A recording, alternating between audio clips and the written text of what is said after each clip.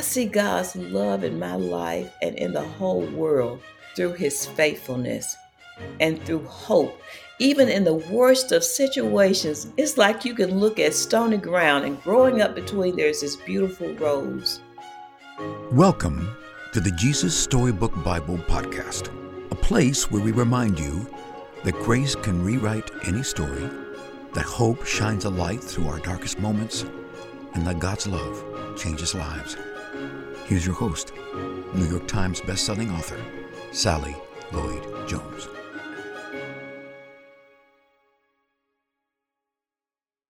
Hello, I'm Sally Lloyd-Jones, author of the Jesus Storybook Bible, which tells the story of God's never stopping, never giving up, unbreaking, always and forever love. Welcome to the show.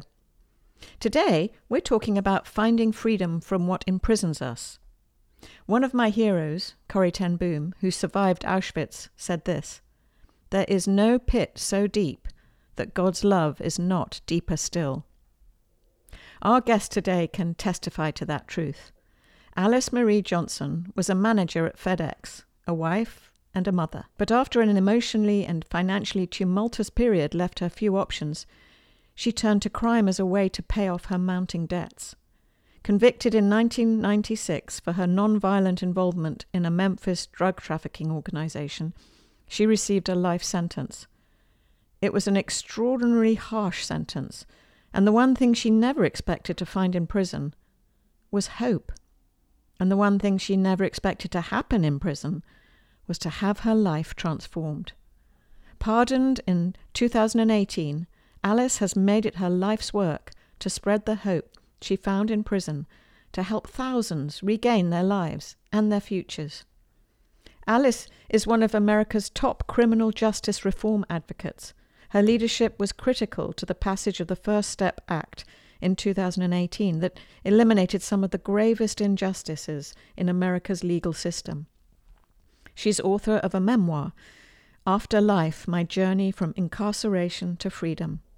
Her story makes me think of another Corrie ten Boom quote: "Only to those who have been in prison does freedom have such great meaning." Alice encourages us to see that we don't just experience God's goodness in the beautiful and exceptional times of our lives. He's there in the suffering too.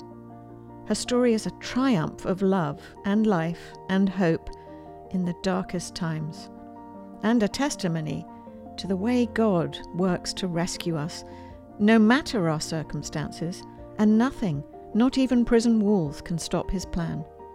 I can't wait for you to hear from her. I know you'll be as inspired as I was. So without further ado, please welcome my friend, and now yours, Alice Marie Johnson. My name is Alice Marie Johnson.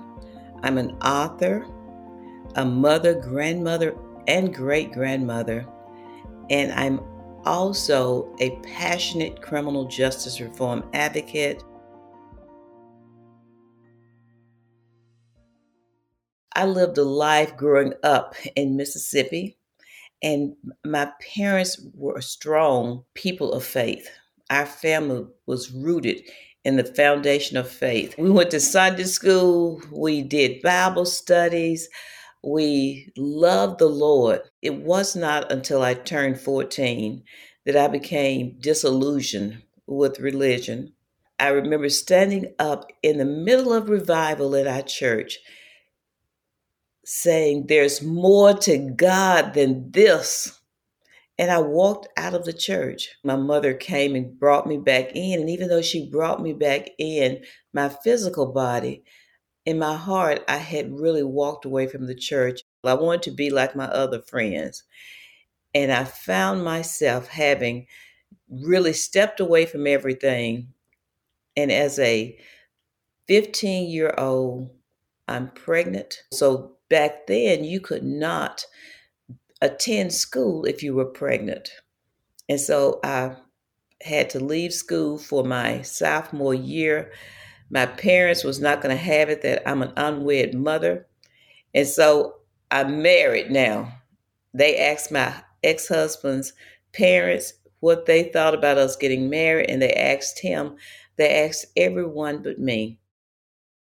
But I made that determination, that decision right then that I'm not going to miss out. I asked my friends to bring their books home to me, and I would study, take their tests, and continue to learn. I was absorbing everything because I wanted to prove that I knew all of the coursework for that grade and somehow convince them to let me skip it.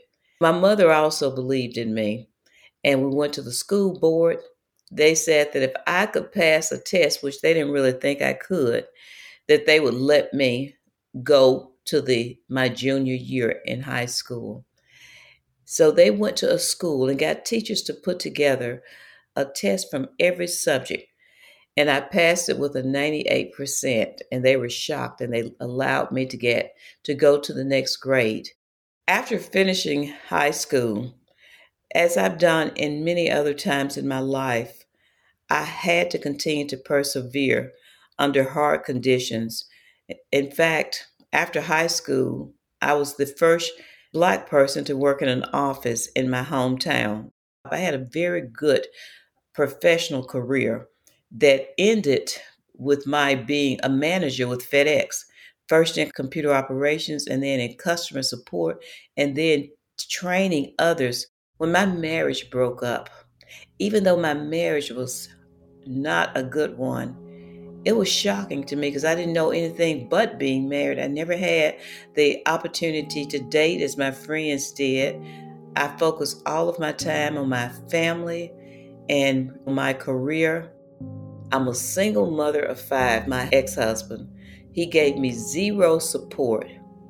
I met someone who was a professional gambler. I started gambling with him, and he actually borrowed some money that he couldn't pay back.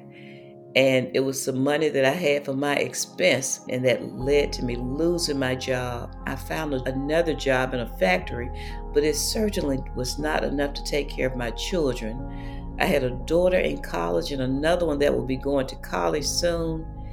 And an offer was made to me to be what is called a telephone mule. I knew that it was wrong, but it was as if I could detach myself. I didn't make drug deals. I didn't sell drugs. I didn't use drugs. I was told that all you have to do is when someone calls you, just give me the number. That embroiled me in a drug conspiracy. And in the midst of this, I was about to lose my home, and then my youngest son was killed in a tragic scooter accident. So my emotions are all over the place. I didn't even have any insurance. I didn't even have money to bury my son.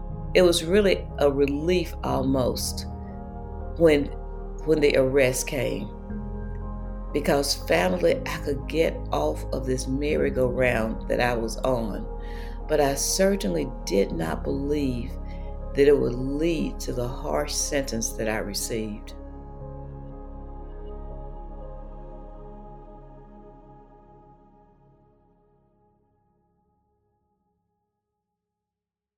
Before my trial commenced, I was offered a plea deal of 3 to 5 years. My attorney said, "Don't take that. You'll ruin your life. You'll be a felon. You don't have any drugs. You don't have any money. You are not some type of kingpin. They have your phone number. They don't have any recorded conversations of any drug deals. And there were no drugs at your house. And really, I only had $500 in the bank when they checked to see how much money I had. So it was very obvious that I was not living a lavish lifestyle of what you would consider as the life of a kingpin or a queenpin. So he suggested that I go to trial. I didn't know anything about a conspiracy, that whatever everyone else does in the conspiracy, every individual is charged with it. So I'm thinking I'm only going to be charged with what I did, but I was not. I was caught up in this conspiracy. And because I went to trial, the people in the conspiracy started testifying against me as though I was their boss. They'd never seen me before. All they'd done was give me a phone number. So after a 6-week trial, I was found guilty not of possession, but of attempted possession. My family was in shock. No one thought that I was going to actually be convicted. When I went to my sentencing and found out that the suggestion was life plus 25 years, I couldn't believe it. I was literally told that the only way that I would ever be reunited with my family would be as a corpse. In the prison, in the jail, there was a Bible, and it was called A Free on the Inside. And it was plain language. I was only used to the King James Version, which I could barely understand. But now here is a Bible that I can understand and read. I'm like, where has this been all of my life?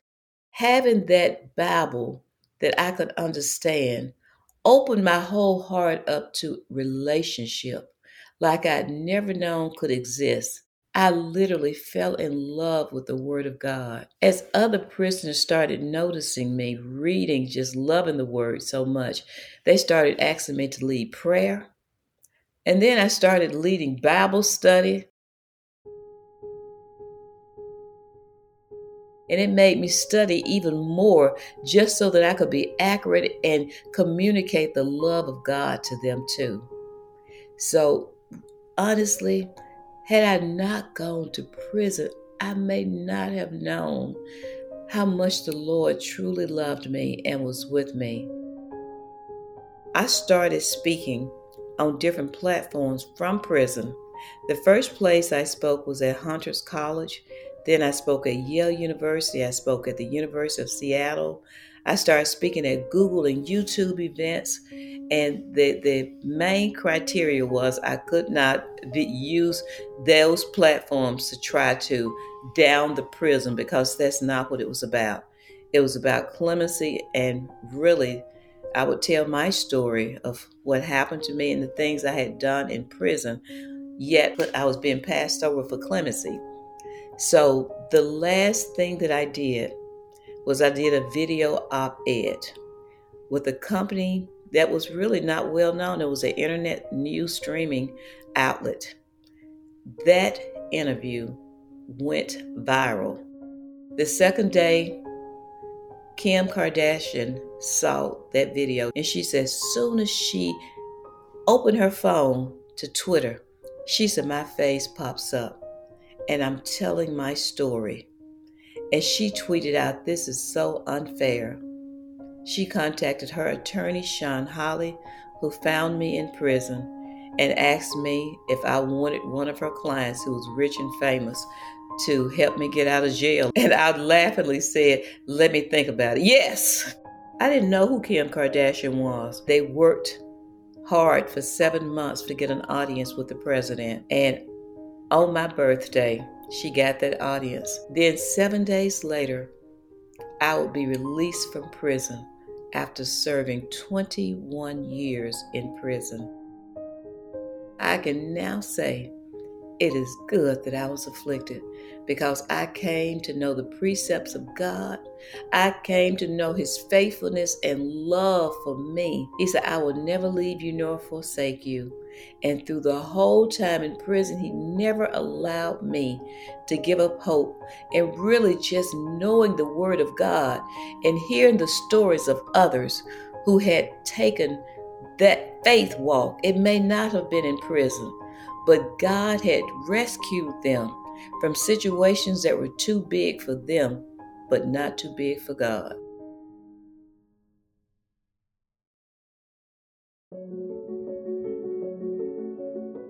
This is a passage from the Jesus Storybook Bible called A New Way to See, from the story of Paul. It's not about keeping rules, Paul told people. You don't have to be good at being good for God to love you. You just have to believe what Jesus has done and follow Him. Because it's not about trying, it's about trusting. It's not about rules, it's about grace. God's free gift that cost Him everything. Paul got a new job. He called himself a servant and traveled everywhere telling everyone about Jesus. He got shipwrecked 3 times. He even ended up in prison. God loves us, he wrote from prison. Nothing can ever, no, not ever, separate us from the never stopping, never giving up, unbreaking, always and forever love of God he showed us in Jesus. And so it was, just as God promised Abraham, that dark night all those years before, the family of God's children grew and grew until one day they will come to number more than even all the stars in the sky. This passage truly resonates with me strongly because, like Paul, I use my imprisonment to reach out to others. I wrote letters to people who were free, encouraging them to hold on to their faith, hold on to hope, and to introduce them, those who didn't already know him, to introduce them to Jesus. And also my life became one, like the Apostle Paul, that in the end, Jesus received the glory, even for my chains. You can get the Jesus Storybook Bible wherever books are sold. To find out more about the book and all of Sally's other books, please visit Sally at sallylloyd-jones.com and follow her on Instagram at Sally Lloyd Jones and at Jesus_storybook_Bible. Before we go, don't forget, God loves you with a never-stopping, never giving up, unbreaking, always and forever love. Oh, hello, it's me again, Sally. I'm just popping back briefly to say 2 things. The first thing is, don't forget to subscribe to the show, because that way you'll get the stories straight to your phone. And the other thing is, while we're at it, would you rate the show and leave us a review? That would be so great because it helps other people find the show too. I really appreciate your help. Thank you.